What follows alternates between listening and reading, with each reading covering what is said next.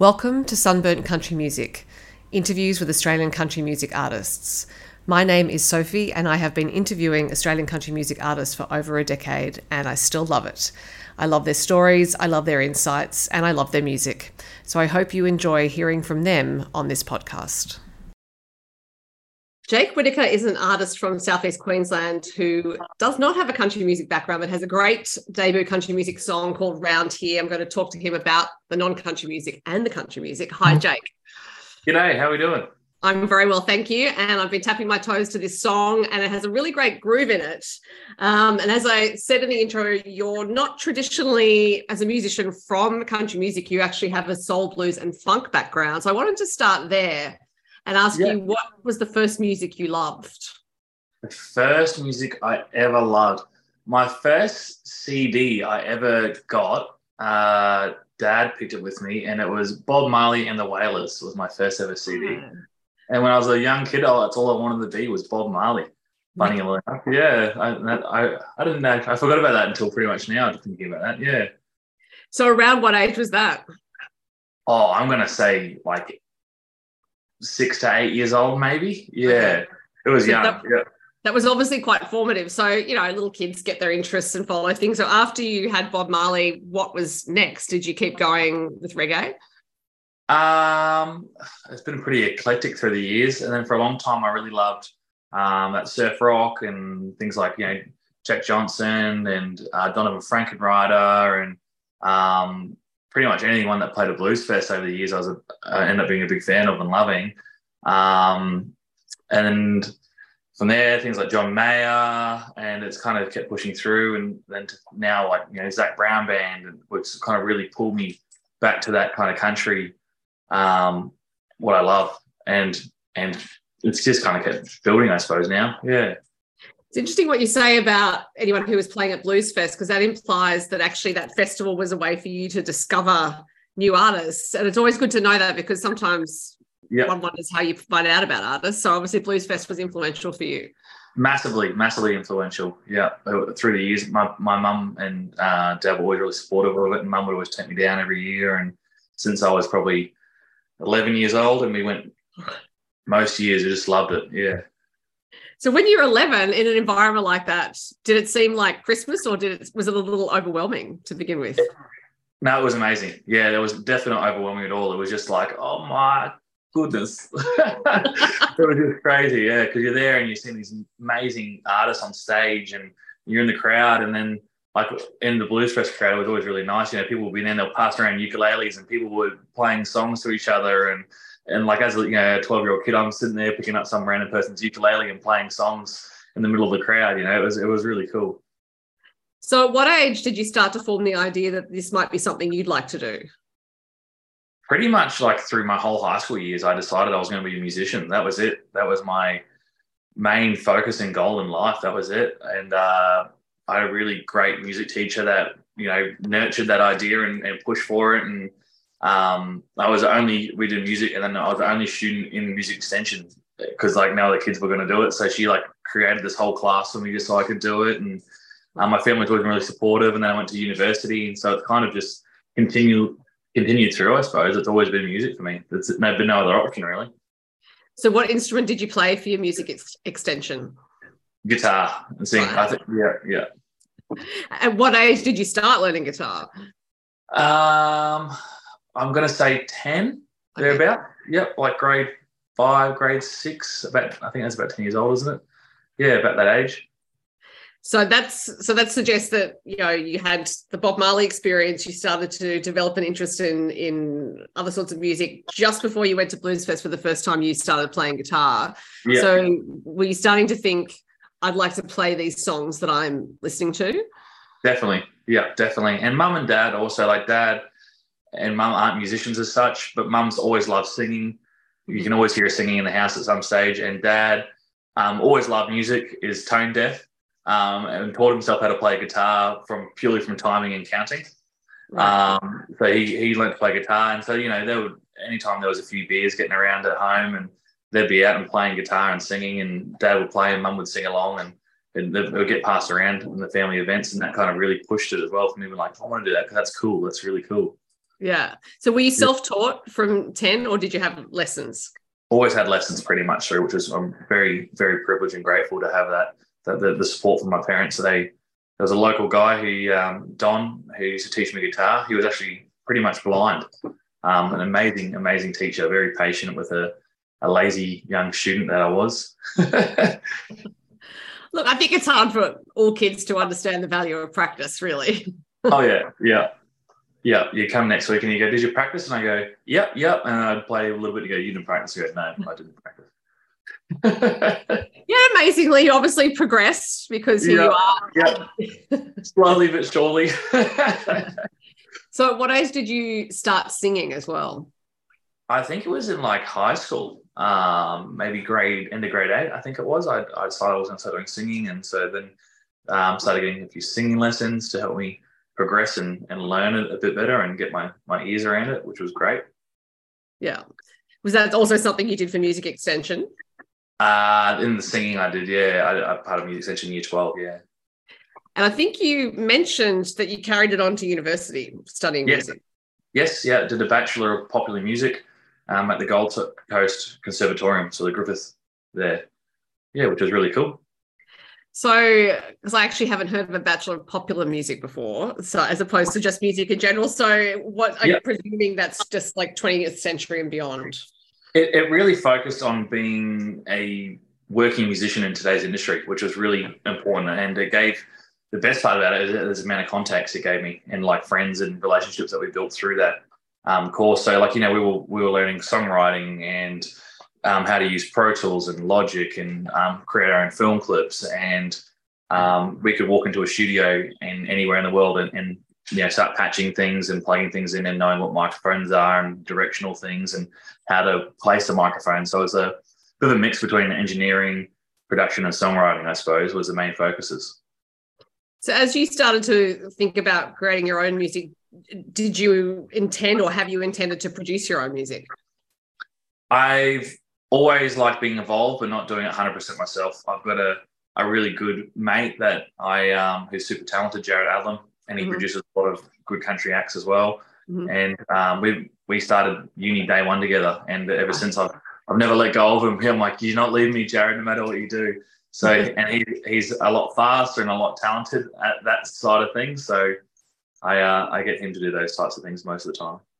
Yes, and he did produce around here, so we'll get to that song in a second. But I'm still heading towards your soul, blues, and funk background. So, while you were at the conservatorium, were you playing in any bands? Yeah, I've pretty much always been Jake Whittaker on my solo thing, and that was through university. Was that funk, soul, blues was my thing at the time, and it went okay. It never. I played it. I got a spot at Blues Fest and did a few gigs around and a few festivals around Queensland, but it never really felt like true to me. Like it was a good show and we performed well and all the boys were a good band and stuff. But it just, I don't know. It didn't. When I went away traveling and came back, nah, this is really what I want to do. This is kind of true to me now. Right. Now, you just mentioned you played Blues Fest. That must have been amazing to have been going all those days. It wasn't on a big stage or anything special, but it was really cool. It was a pretty surreal thing to get to do that. That's for sure. Did your parents get to see you play Blues Fest? No, I don't think so. I think Dad, unfortunately, because we've got a family business and he had to be working that day, and I think Mum might have come down though. I think so. Yeah. Yeah, because that would have been great. Full circle moment, family moment. Oh yeah. Oh, yeah. So you said that the Zac Brown band brought you back to country. So that implies that you had perhaps listened to a bit of it before. It's always been played at home, lots of different stuff over the years has always been pushed through the radio from very, very eclectic kind of stuff getting thrown through the house, which is good. Yeah. But the Zac Brown really re-honed it, which was cool. Mum and Dad bought a boat and someone left a Zac Brown CD on the boat, and that was it. It was the only CD that got played on the boat, and around it went, and just we all loved it by the end of it, which was great. And so then it kind of just kept growing and growing and growing, and yeah. So from there, how did your listening expand? Like, what other acts did you start to discover and love? I suppose that, like, I don't know where it expanded from there, because it was kind of just like a big old. I'll just jump on, Apple Music. I think that one of the few people that still use it. Everyone's jumping Spotify. I'm at Apple Music at the moment. I use Apple Music, so yeah, I go search into the country things, go through playlists, and just start finding artists that I like through there. And so the big guys, Cody Johnson and Randy Houser and Luke Combs, Morgan Wallen.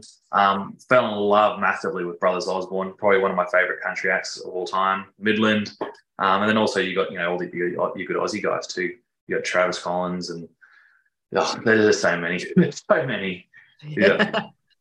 Yeah. So that brings us to the creation of Round Here, which is your first country song out. Still has a bit of that groove in it. So obviously, that's part of your instinct as an artist. I'm wondering what inspired the writing of it.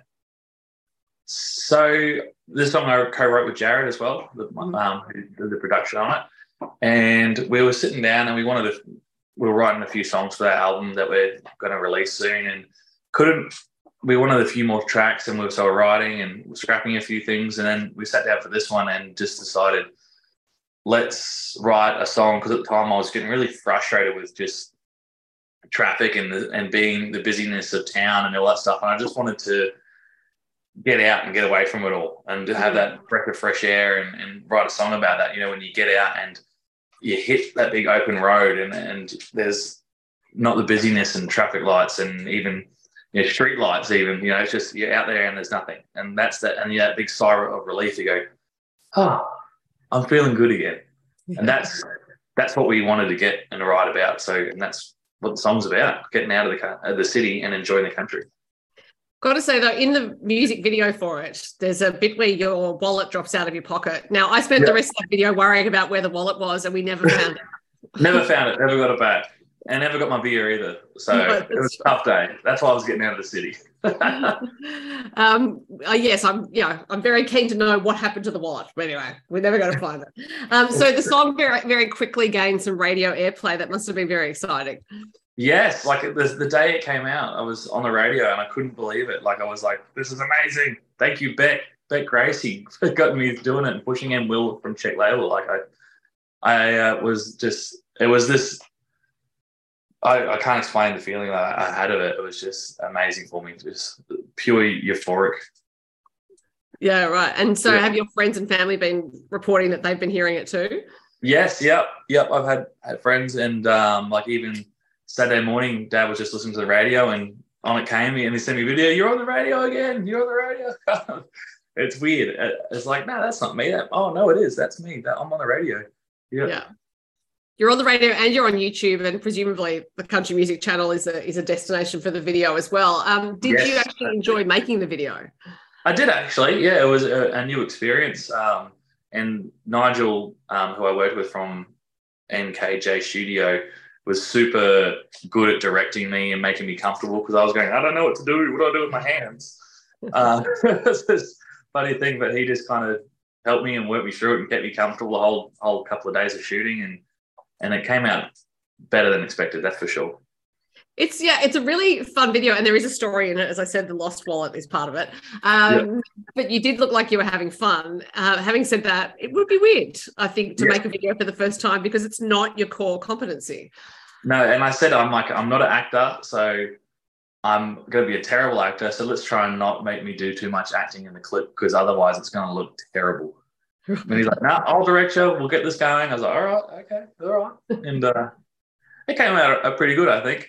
Yeah, well, you look like you were having fun, so that means that the audience has fun. Now, you are in another video, albeit in a small way, and there are a few people in this video in a small way, and that is Our Church by Matt Cornell and Adam Brand. I spotted you in that video. So how did you come to be involved in that song? I was a co-writer on that song, which is really cool. So I was lucky enough to be invited to the Song Culture, where they invite a bunch of country musicians in together and they divvy you all off into rooms together and write for each other. And that is a whole new cool experience in itself. And I was lucky to get thrown in a room with Matty Cornell, Gavin Carfoot, Brooke Chevelle, and Lincoln Phelps. and came together. And Maddie's had this idea for the song for his church because it's a thing that him and Brandy do. And we wrote that song, and he goes, well, we need to get Brandy on this because it's the perfect duet for the two of them. And so then Brandy came in and he also added a bit of his flavour to it. And yeah, I couldn't believe it. It went, I think it was technically my first number one that I was involved with, which is cool because the day of release it went number one on the iTunes charts, and which is pretty spectacular. Up to that point in time, had you done much co-writing apart from with Jared? I've done, like through university and with a few other artists, not massively, not on that large of a scale, not with five guys in a room. That was my biggest co-write of people at once, and it went really smoothly, actually, surprisingly. I thought, more heads in a room, more budding ideas, but it was just actually more good ideas, and it made it really flow. Yeah, right. And it is a great song, so congratulations there. Now, you mentioned that you and Jared have been working on songs for an album, so I'm guessing you have some more singles queued and perhaps a release date in mind for the album. Definitely. We have at least 3 more singles coming out this year, which is great. I'm really excited to get those.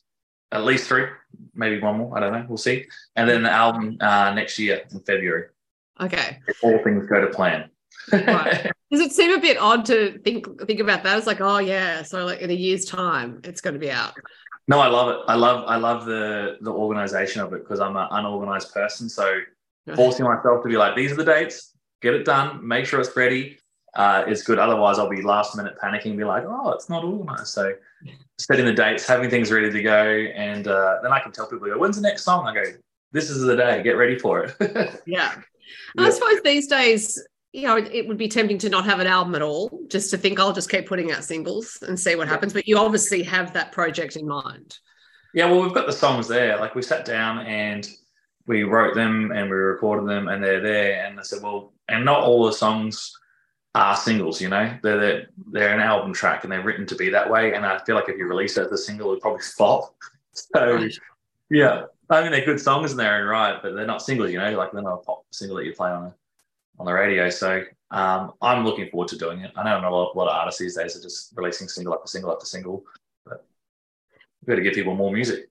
Well, there's a lot to be said for the album track because it's that suggests that you're thinking about the story of the album, and giving the listener an experience. Yeah, that's it. And it's not all one upbeat beer drinking song after the next. There's some songs about love and lust and things like that as well. All the good elements of life.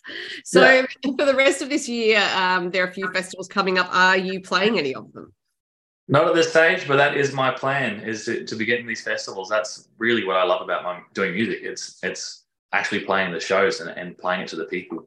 That's my real passion of it, but that's coming. I'm thinking at the end of this year, hopefully we can get some festivals, get some stuff lined up and get the band rolling and put a really good show together for the people. That's what we want to do. And who is in your band? Well, Jared. He's my right-hand man. He has no choice either. I don't care if he doesn't want to be in the band. He's definitely going to be in the band.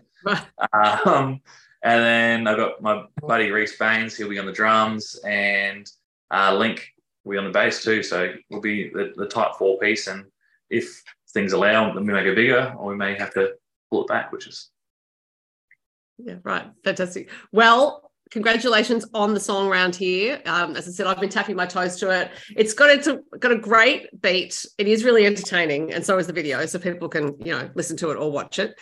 But I really look forward to finding out what you're going to release next. And congratulations on this one. Thank you, Jake. Thank you very much. Thanks for listening to the Sunburnt Country Music Podcast. For more Australian country music interviews and reviews and other things, go to sunburntcountrymusic.com or to Sunburnt Country Music on Instagram, Facebook and TikTok.